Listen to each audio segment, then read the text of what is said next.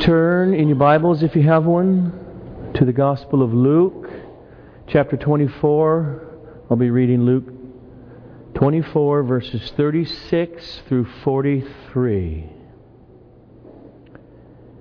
As they were talking about these things, Jesus Himself stood among them and said to them, "Peace to you."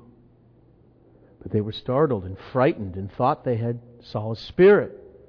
And He said to them, "Why are you troubled? And why do doubts arise in your hearts? See my hands and my feet, that it is I myself. Touch me and see. For a spirit does not have flesh and bones, as you see that I have." And when He had said this, He showed them His hands and His feet. And while they still disbelieved for joy and were marveling, He said to them, "Have you anything here to eat?" They gave Him a piece of broiled fish, and He took it and ate it before them. Let's pray. Lord Jesus, You hear this prayer now as our risen Savior. Holy Father, allow Your Son, Jesus, to be seen in the Scripture this morning. Cause unbelieving hearts to have the light of Your Spirit shine upon this historical day in truth, so that they may believe and be saved. And those of us whom You have so mercifully shine that light upon, oh, let the glorious empowerment and encouragement of Your Spirit operate in our midst, to the glory of His name. Amen.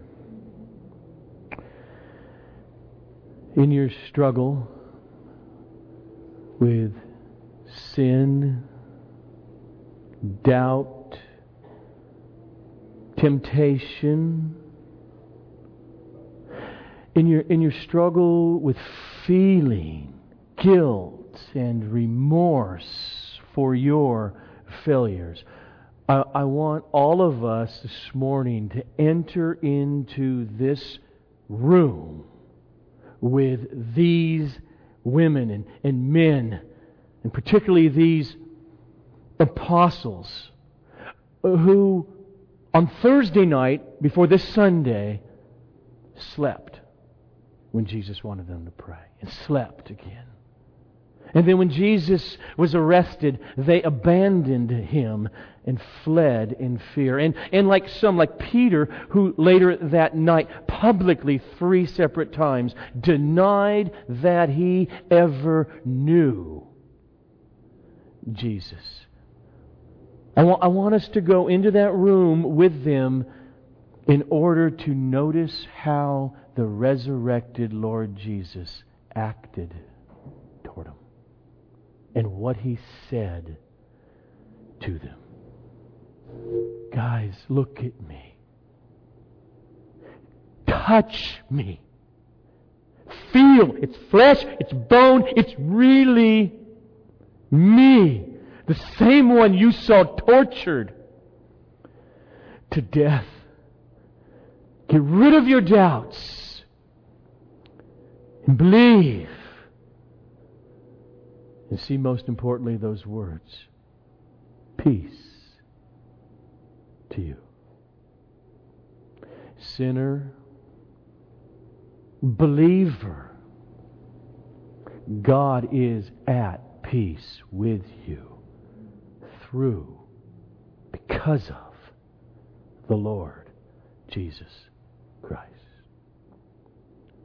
So if you're there in Luke 24, if you've been with us, remember, as we've been making our journey through the Gospel of Luke, now in chapter 24, all the way up to the end of our text this morning, verse 43, Luke has 3 resurrection accounts so far. And all 3 of these that Luke puts in Luke 24 happen on the first day. That Sunday that He rose. They're all happened on that day.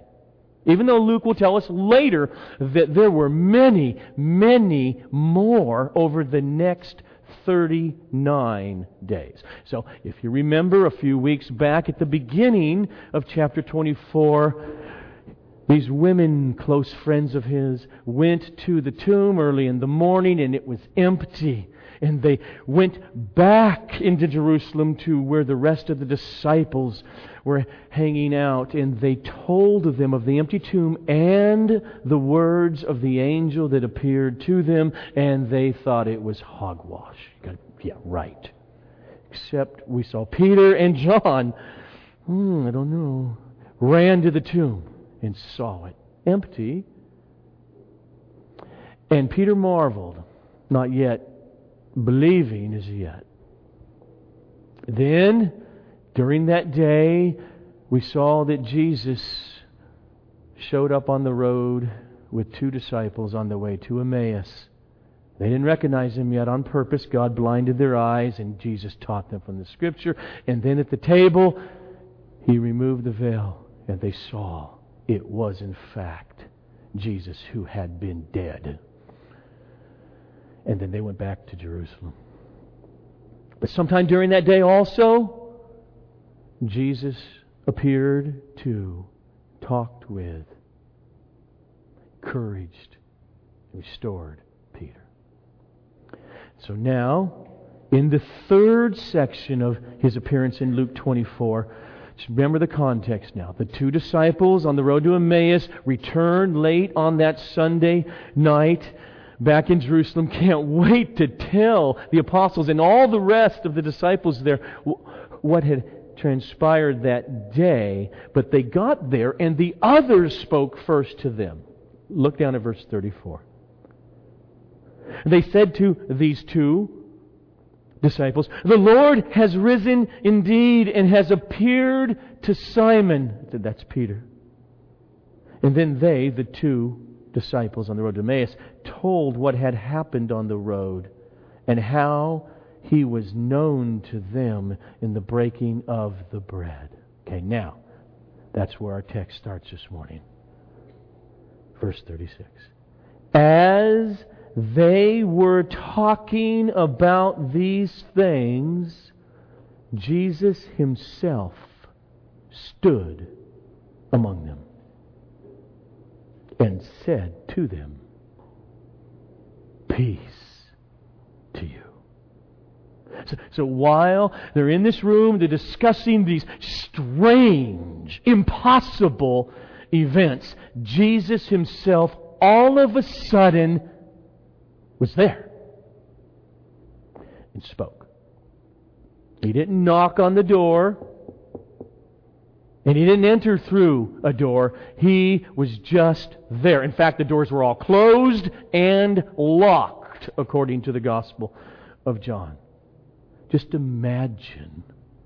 Don't come back here. Oh yeah, I'm a Christian. I believe. Don't do that. Don't just imagine what's going on in our fellow brothers and sisters there. How fright shot down their spine at that moment. Yeah, they're discussing, is it real? Most of them have not encountered the resurrected Jesus. Peter's there. He did. He's claiming he did. And now these 2 guys are claiming they did. And some of the women have proclaimed that they did. But their adrenaline's flowing. It's like, could it be true? No, okay. And then all of a sudden, He's just there. And He speaks. In other words, the dead, brutalized, tortured, bloodied to death, Jesus, 3 days earlier, is there in the room. As they were talking about these things, Jesus Himself stood among them and said to them, "Peace to you." But they were startled and frightened, of course, and thought they had saw a spirit. In other words, they thought they're seeing a ghost. And so Jesus speaks, verse 38, and He said to them, "Why are you troubled? And why do doubts arise in your hearts? See my hands and my feet, that it is I myself. Touch me and see. For a spirit does not have flesh and bones, as you see that I have." So here's Jesus, and He says, I'm not a ghost. This is not a vision. I'm not merely a spirit. I am not standing before you as a non-physical appearance. This is I. The human me. Body and soul. Or as John tells us about that account, he showed us His hands and His side where the spear went through. The point is that the same human being who was tortured and died on that cross and was taken down, cleaned and coated with spices to kill the stinking body that will be decomposing and wrapped in linen cloth and laid in the tomb. That very same person in that body, Jesus says, is standing before you. But that resurrected body is not exactly like His previous body. Or like our bodies right now in this room. It's new.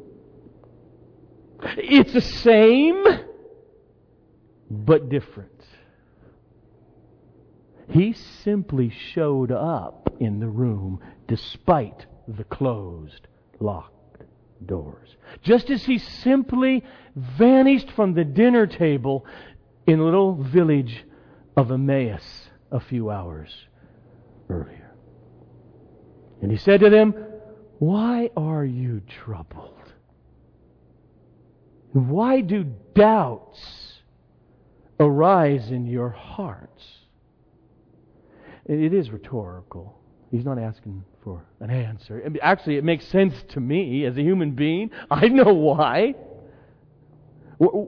Rational people don't tend to believe the impossible without any historical precedence. Even though they're discussing, he's seen Him. But I haven't seen Him, and He appears. They are what? Freaked out, frightened. It makes sense. It's just too good to be true. It is otherworldly. It is without historical precedence. See, these are not gullible people. Yeah, I believe in the resurrection of the dead. Of course, they're not like that. But they need to accept this reality. And so Jesus says to them, "See my hands and my feet. It is I, myself. Come on. Touch me and see." Because look, a spirit does not have physicality. It's not made of material of this world and this universe, as you see that I have. And when He said that, He showed them His hands and His feet. You see the holes where the spikes went through. And in my feet. It is I. Now, in all four of these historical accounts called Matthew, Mark, Luke, and John, one message comes through clearly that they are communicating. And that is that these people did not believe easily. They were prone, like all sane, rational people, to not believe something like this. until they were overwhelmed with evidence. Here they are. They're reaching out. And they are touching their good friend, their rabbi, their teacher. They're feeling him. He's talking to them. They're talking to him. Sunday night, first day. Now, let me put a parenthesis here for a moment that Luke doesn't tell us. Evidently, one of the 11 apostles, Thomas, had left the building before Jesus showed up that night. This is how John writes it in John chapter 20, starting with verse 24. Now, Thomas, one of the 12, called the twin, was not with them when Jesus came. So the other disciples, of course, later, told him, Thomas, we have seen the Lord. But he said to them, probably like I would, unless I see in his hands the mark of the nails, and place my finger in the mark of the nails, and place my hand into his side, I will never believe you. 8 days later, his disciples were inside again, and Thomas was with them. Although the doors were locked, Jesus came and stood among them and said, Peace be with you. And he said to Thomas, Put your finger here and see my hands. And put out your hand and place it in my side. Do not disbelieve, but believe. Thomas answered him, My Lord and my God. And Jesus said to him, Have you believed because you have seen me? Answer is yes. Blessed are those who have not seen and yet have believed. Thomas has changed. Like the other group of 30 or 40 or 50, I don't know how many are in that room, like the other group were changed 8 days earlier. In moments from doubt and unbelief, they were changed to a type of, wow! Wait a minute. I do believe this is happening, but is it really happening? Listen to this is how Luke puts it in verse 41. And while they still disbelieved for or from joy, and were marveling. Strange wording in it. It is. It's strange wording in English and it's strange wording in the Greek. He's saying something like this. They were, in this encounter, put into a weird, wacky state of disbelief / belief. Maybe like Auburn football fans were last fall when they're playing the number one football team in the country, Alabama. And it comes down to the end of the game and it's tied. And Alabama tries one last field goal to see if they can end the game without going into overtime. And it was a long field goal. And they come up short, go to overtime. Well, except for an Auburn guy caught the football at the end of the end zone and decided to run it out to the 5 and the 10 and broke a tackle. And the 15 and 20, 25, another tackle is broken. 30, 35, 40, a block, and now no one's in front of him. And Auburn football fans, they are in another world. They don't believe what's happening. You can't believe it. It can't end this way. And then touchdown. And they're screaming. But then again, wait a minute. Is it real? Is there a yellow flag on the field? It wasn't game over. They go to the national It's that kind of belief that he seems to be communicating here. And then Jesus moves in for the kill to quell all their doubts. And while they still disbelieved for joy and were marveling, he said to them, "Have you anything here to eat?" They gave him a piece of broiled fish, and he took it and ate it before them.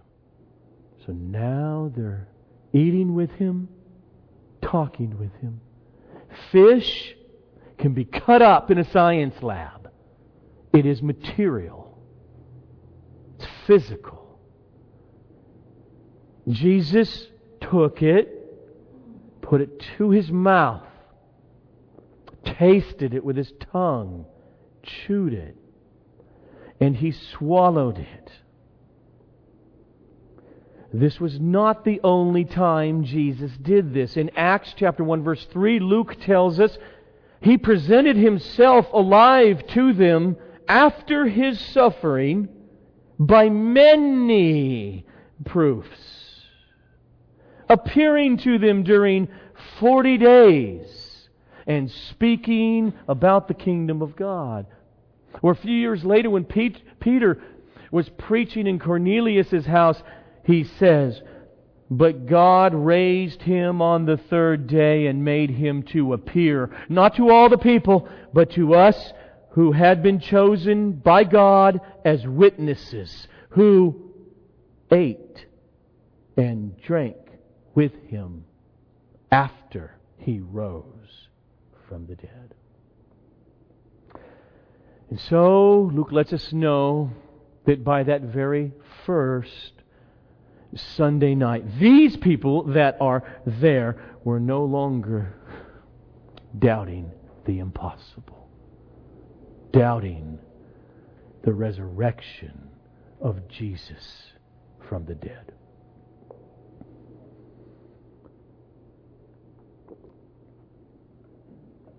Now I want to spend a few minutes and ask a big question I think people fail to ask a lot.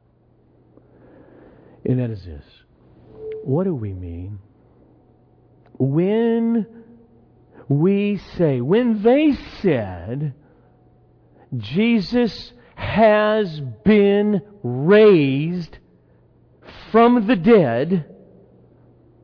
What do we mean? We're talking first about a human being. Yes, we are talking about the person who is the second person of the eternal Godhead, who never came into existence, but is himself God. But that second person of the Holy Trinity became something he never was before that, in the womb of Mary, a human being. And when he died, it was a human being that died. And when he rose, it was a human being that rose. What do we mean? So let me start it this way. The nature of humanity. In other words, what it is to be human as opposed to divine, or as opposed to being angelic, for instance. The nature of humanity is not like the nature of angelic beings, in the sense of being only in their nature non-physical or spiritual, non-material. No. Yes, we human beings do have a non-physical aspect that is part of being human, that can exist apart from the material world, our physicality. We human beings have a mind, a self-consciousness that can and does operate apart from brain waves. All that's true. But there is something not right about, or say it this way, unnatural about being unclothed with physicality. Being unclothed with a human physical body. That's how Paul put it in Corinthians, right? We don't long to be unclothed from the body, and we won't forever be, is his point. No, a human being is body and soul. Okay, that's point one. Second point. Salvation in Jesus is salvation, yes, from the judgment of God, but it's also salvation into the saving of humanity in Jesus Christ, the God-man.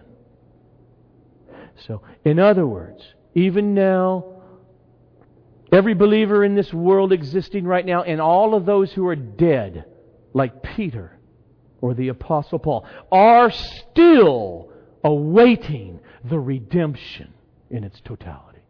Waiting the redemption of heaven and earth and of this physical universe. And waiting the redemption of our physical bodies. To be resurrected. Or, say it this way, to be glorified, or to be transformed into immortality. It will be the same body, yet very different.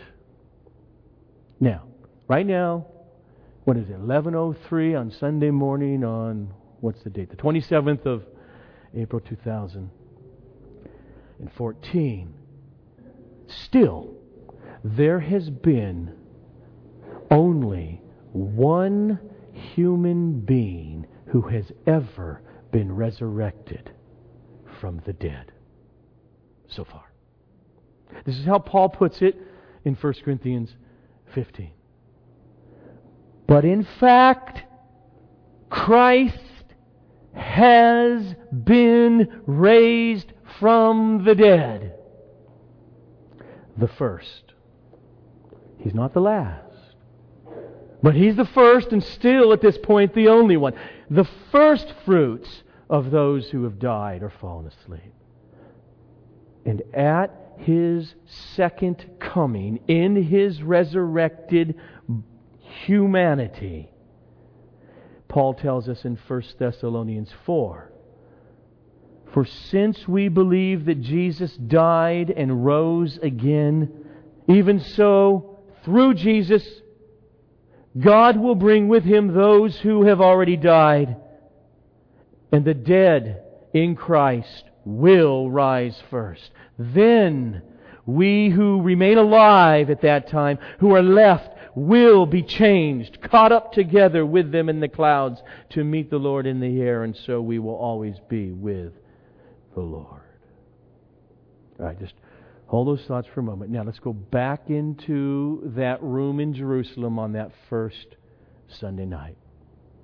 Jesus is standing there in their midst. This is the resurrected Lord Jesus. This is not the resuscitation of a corpse. See, there is a profound difference what happened a few weeks earlier when Jesus raised Lazarus from the dead. There is a profound difference between Lazarus being dead and then coming back to life by a miracle and Jesus being raised from the dead. Lazarus was truly dead. We don't mean his brain waves stopped for 20 minutes. He was truly dead. He was in the tomb, in the side of a rock, for 4 days. His body had begun to decompose. He smelled.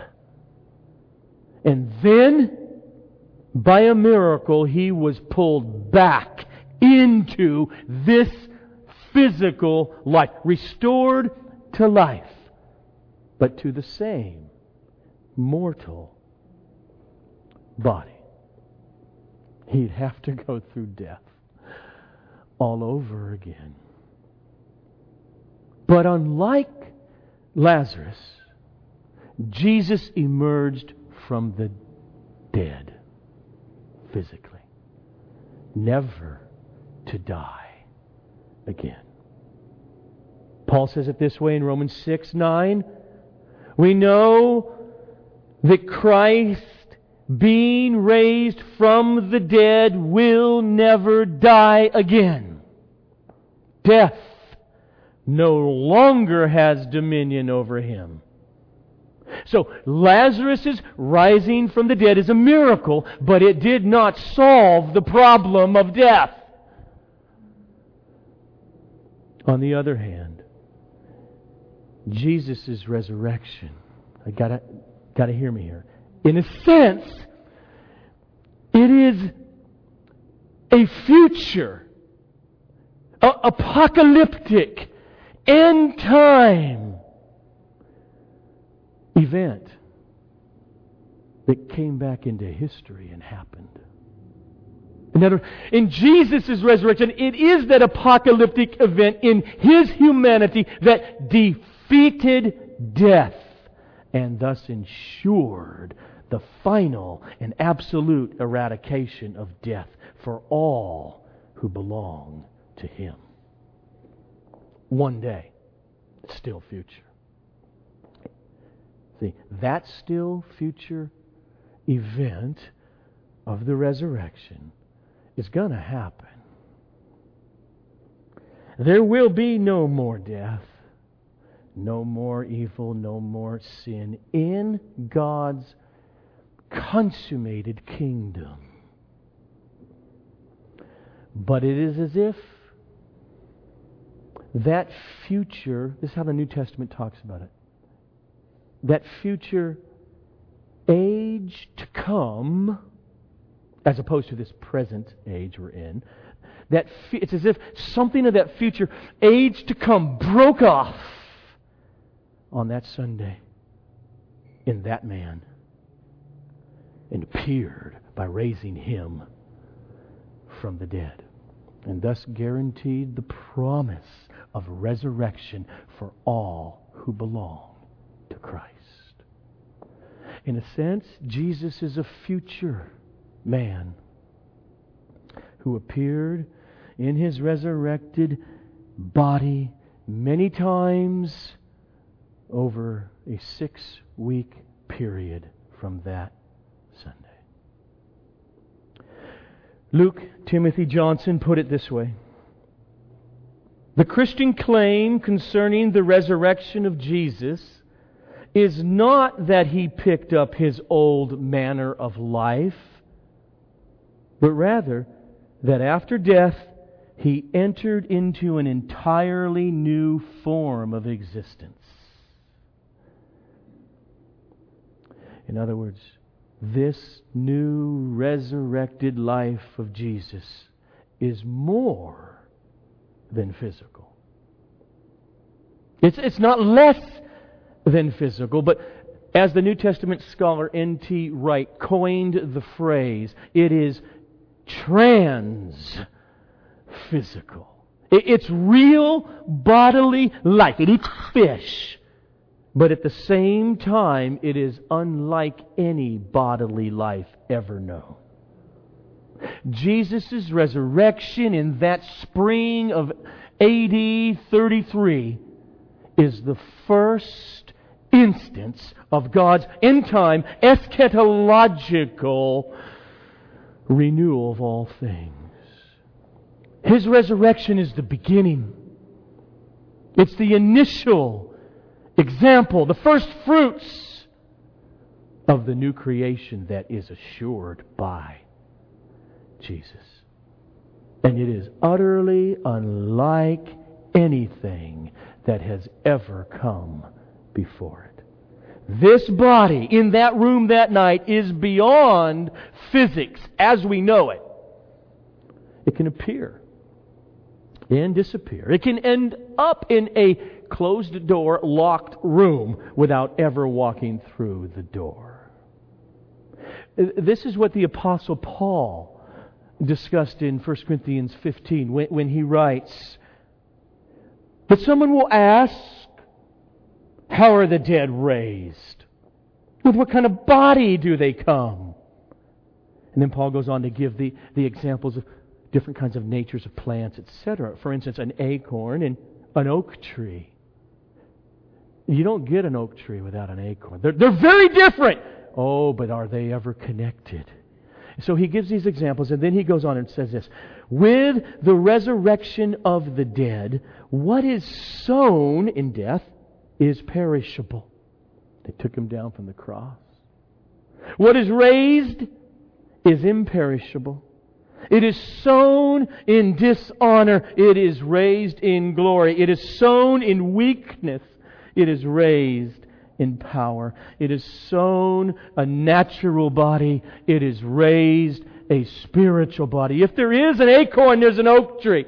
If there is a mortal humanity because of sin, there is a resurrection of those who are in Christ to eternal glory. So Jesus' body is flesh and bone transformed. Transformed in such a way that He is able to move through material matter, like He did in the tomb, right through the grave cloths. Or like He did in showing up in this room.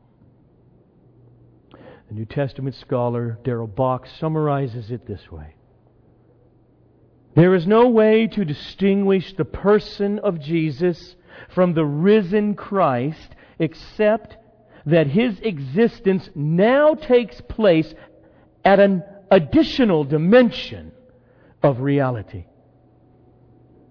They are basically one and the same. A spirit has not taken His place, nor is He just a spirit. The person buried in the tomb is raised and transformed. In His resurrected state, He clearly is transformed, though in a way that still leaves traces of His former existence. Example, the nail prints in His hands and feet. End quote. Is that helpful? I hope so. Before we close, let's go back into that room now, that night, and let's concentrate now on what this resurrected Jesus said to them. But not just what He said to them, but what the resurrected Lord Jesus says to all believers who are sinners. Verse 36. As they were talking about these things, Jesus Himself stood among them. Got the picture now? Not resuscitation, resurrection. He stood among them and He said, "Peace to you." It's more than a greeting, even though that was a greeting. It's more than a greeting here. Peace to you. Now you got to feel it. These people are scared. This is the Lord of heaven and earth. As He will say later to them, all authority has been given to me in heaven and on earth. He is the King. He is the sovereign. This is the Lord of heaven and earth speaking to them. This is the man of whom the Apostle Paul says God has fixed a day on which He will judge the world in righteousness by a man whom He has appointed. And of this He has given assurance to all by raising Him from the dead. Get it? They are fearful. These guys, not all of them, but at least these apostles that are there, they deserted Him on Thursday night when He was being arrested, and they ran away out of fear. And from there, it just unrolled in a way that it couldn't have ended up worse.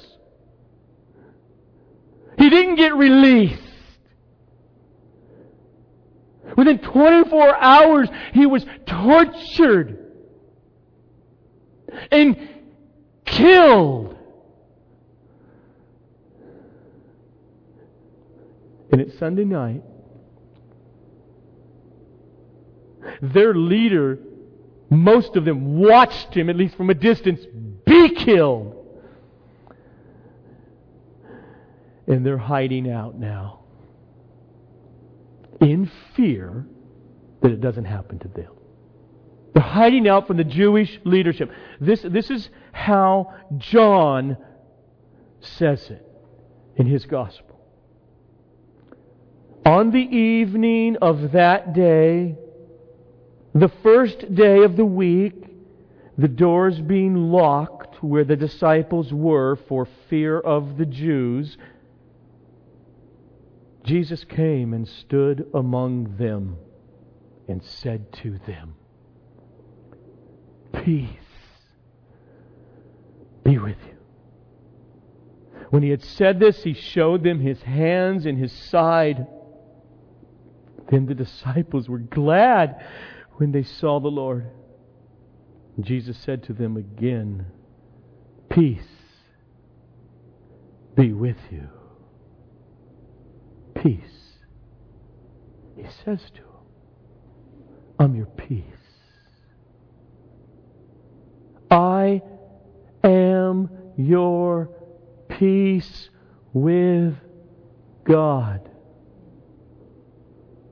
Believer, the Apostle Paul explains it this way in Ephesians 2. "But now, in Christ Jesus, you who once were far off, unbelievers, Gentiles, have been brought near by the blood of Christ. For He Himself is our peace.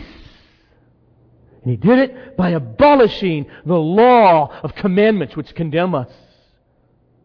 And He did it so that He, Christ, might reconcile us both to God in one body through the cross, thereby killing the hostility that was between us and God and us and others. For through Him, through Christ, Jew and Gentile both have access in one Spirit to the Father. The peace that Jesus offers the disciples is the peace with God that He accomplished in His sacrificial death on the cross. That's why He shows them His hands, His feet, and His side. It's me. Let what I kept preaching to you ring in your heads now. It's necessary that I, your Savior, went to suffer and die, bearing the penalty for your sins. Feel what they must have been feeling, though, first. Because if you're a believer, you have felt it. Feel what they were feeling. They're standing there. They're in fear. A few days later, they had ran away and deserted Him and watched His torturous execution. Now, at that point, do you really want that person to show up and say hi? Okay. The one you abandoned to the enemy? If he could come back, won't He be angry at me? See, what if they started to grasp the reality? Or what if we realize that it was my sin that got Him killed? That it was my secret life that He knows put Him on the cross. What if God, what if this God-man now, resurrected, what if He actually knows my sin? What if He knows my past, my motives, my thoughts that no one else knows?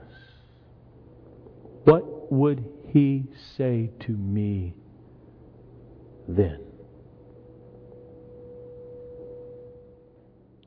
The answer is peace to you. Look at my hands.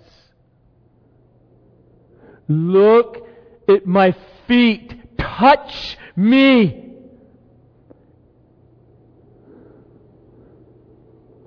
Everyone in that room on that Sunday night was a failure. A sinner. An idolater. Fearful and doubting His resurrection, and yet, because they belonged to Jesus, He says, peace to you. He's saying, the reason I offer you peace is because I died in order to remove the barrier between you and your Creator. To all sinners everywhere, Jesus has been saying and says, if you trust in me, if you will come to me, then none of your sins will be held against you. Peace! The wrath of God that you deserve is moved far away from you forever. And that's what the Apostle Paul means in 2 Corinthians when he says Christ came to reconcile us to God. God in His righteousness was against us justly, and Christ nailed it to the cross. And He conquered death as the first fruits. And He promises, you're coming after me, believer. Come unto me, all you who are burdened and heavy laden, and I will give you rest for your souls. I have accomplished peace for you.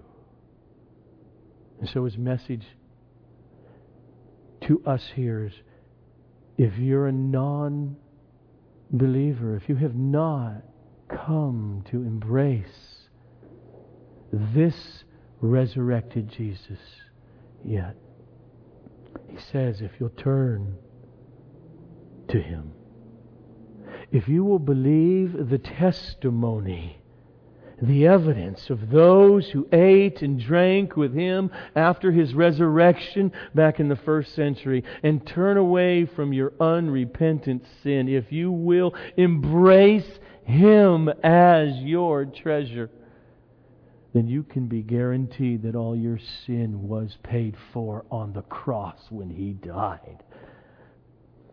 And you will forever be at peace with God, and God at peace with you. Not because of you, but because of His Son, Jesus. Don't turn away from that free gift of forgiveness and of the promise of the eternal resurrection of your humanity and body. Receive it freely so that you will be one that Paul refers to in Romans 5 verse 1. Therefore, since we who are believers have been justified, we're acquitted. Condemnation is removed. We have been justified by our faith. We thus have peace with God through our Lord Jesus Christ. And finally, believer, as you daily in this mortal, sin-riddled, broken world and of your life, as you daily walk with Christ as a new creation in Christ, yet a sinner, stop holding on to debilitating guilt. Stop it. You may be struggling right now with doubts and fears, sins, self-control. Jesus knows. The Father knows every thought, every motive. And yet in Christ, daily, He extends His peace and forgiveness to you. Don't ever be one who walks out of here saying, I'm without sin, as 1 John says. He who claims to be without sin is a liar. But if we confess our sins, He is faithful and righteous, not to ever put aside the death of His Son. He is righteous to uphold what the death of His Son did for you. That's what He means. For Christ's sake, He puts away your sin. He loves to glorify His Son in forgiving you in your repentant walk. See, right after telling us all things are open and laid bare to the eyes of Him with whom we have to do. Sounds frightening. If you're a believer, it's not. Because right after that, the writer to the Hebrews says, let us therefore draw near, not run away. Let us draw near with confidence. The confidence isn't in you. The confidence is the confidence you have in your Savior. Let us therefore draw near with confidence to the throne of grace that we may receive mercy and find grace to help in our time of need. The reality of all realities is that Jesus, the eternal second person of the Godhead, became a human being. And He came in order to be slaughtered and die as a substitutionary sacrifice for the sins of all who will believe in Him.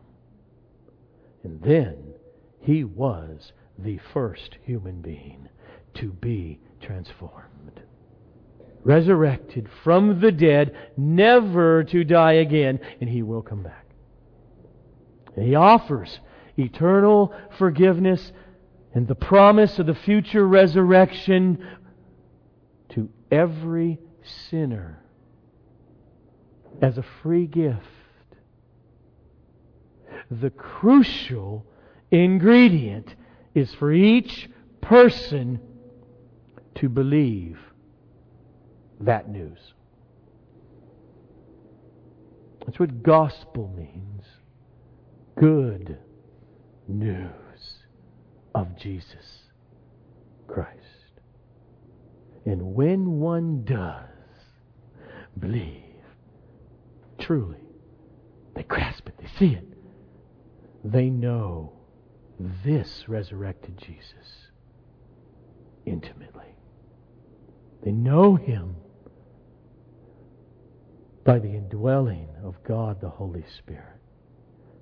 And thus they know that the testimony of those historical witnesses is true.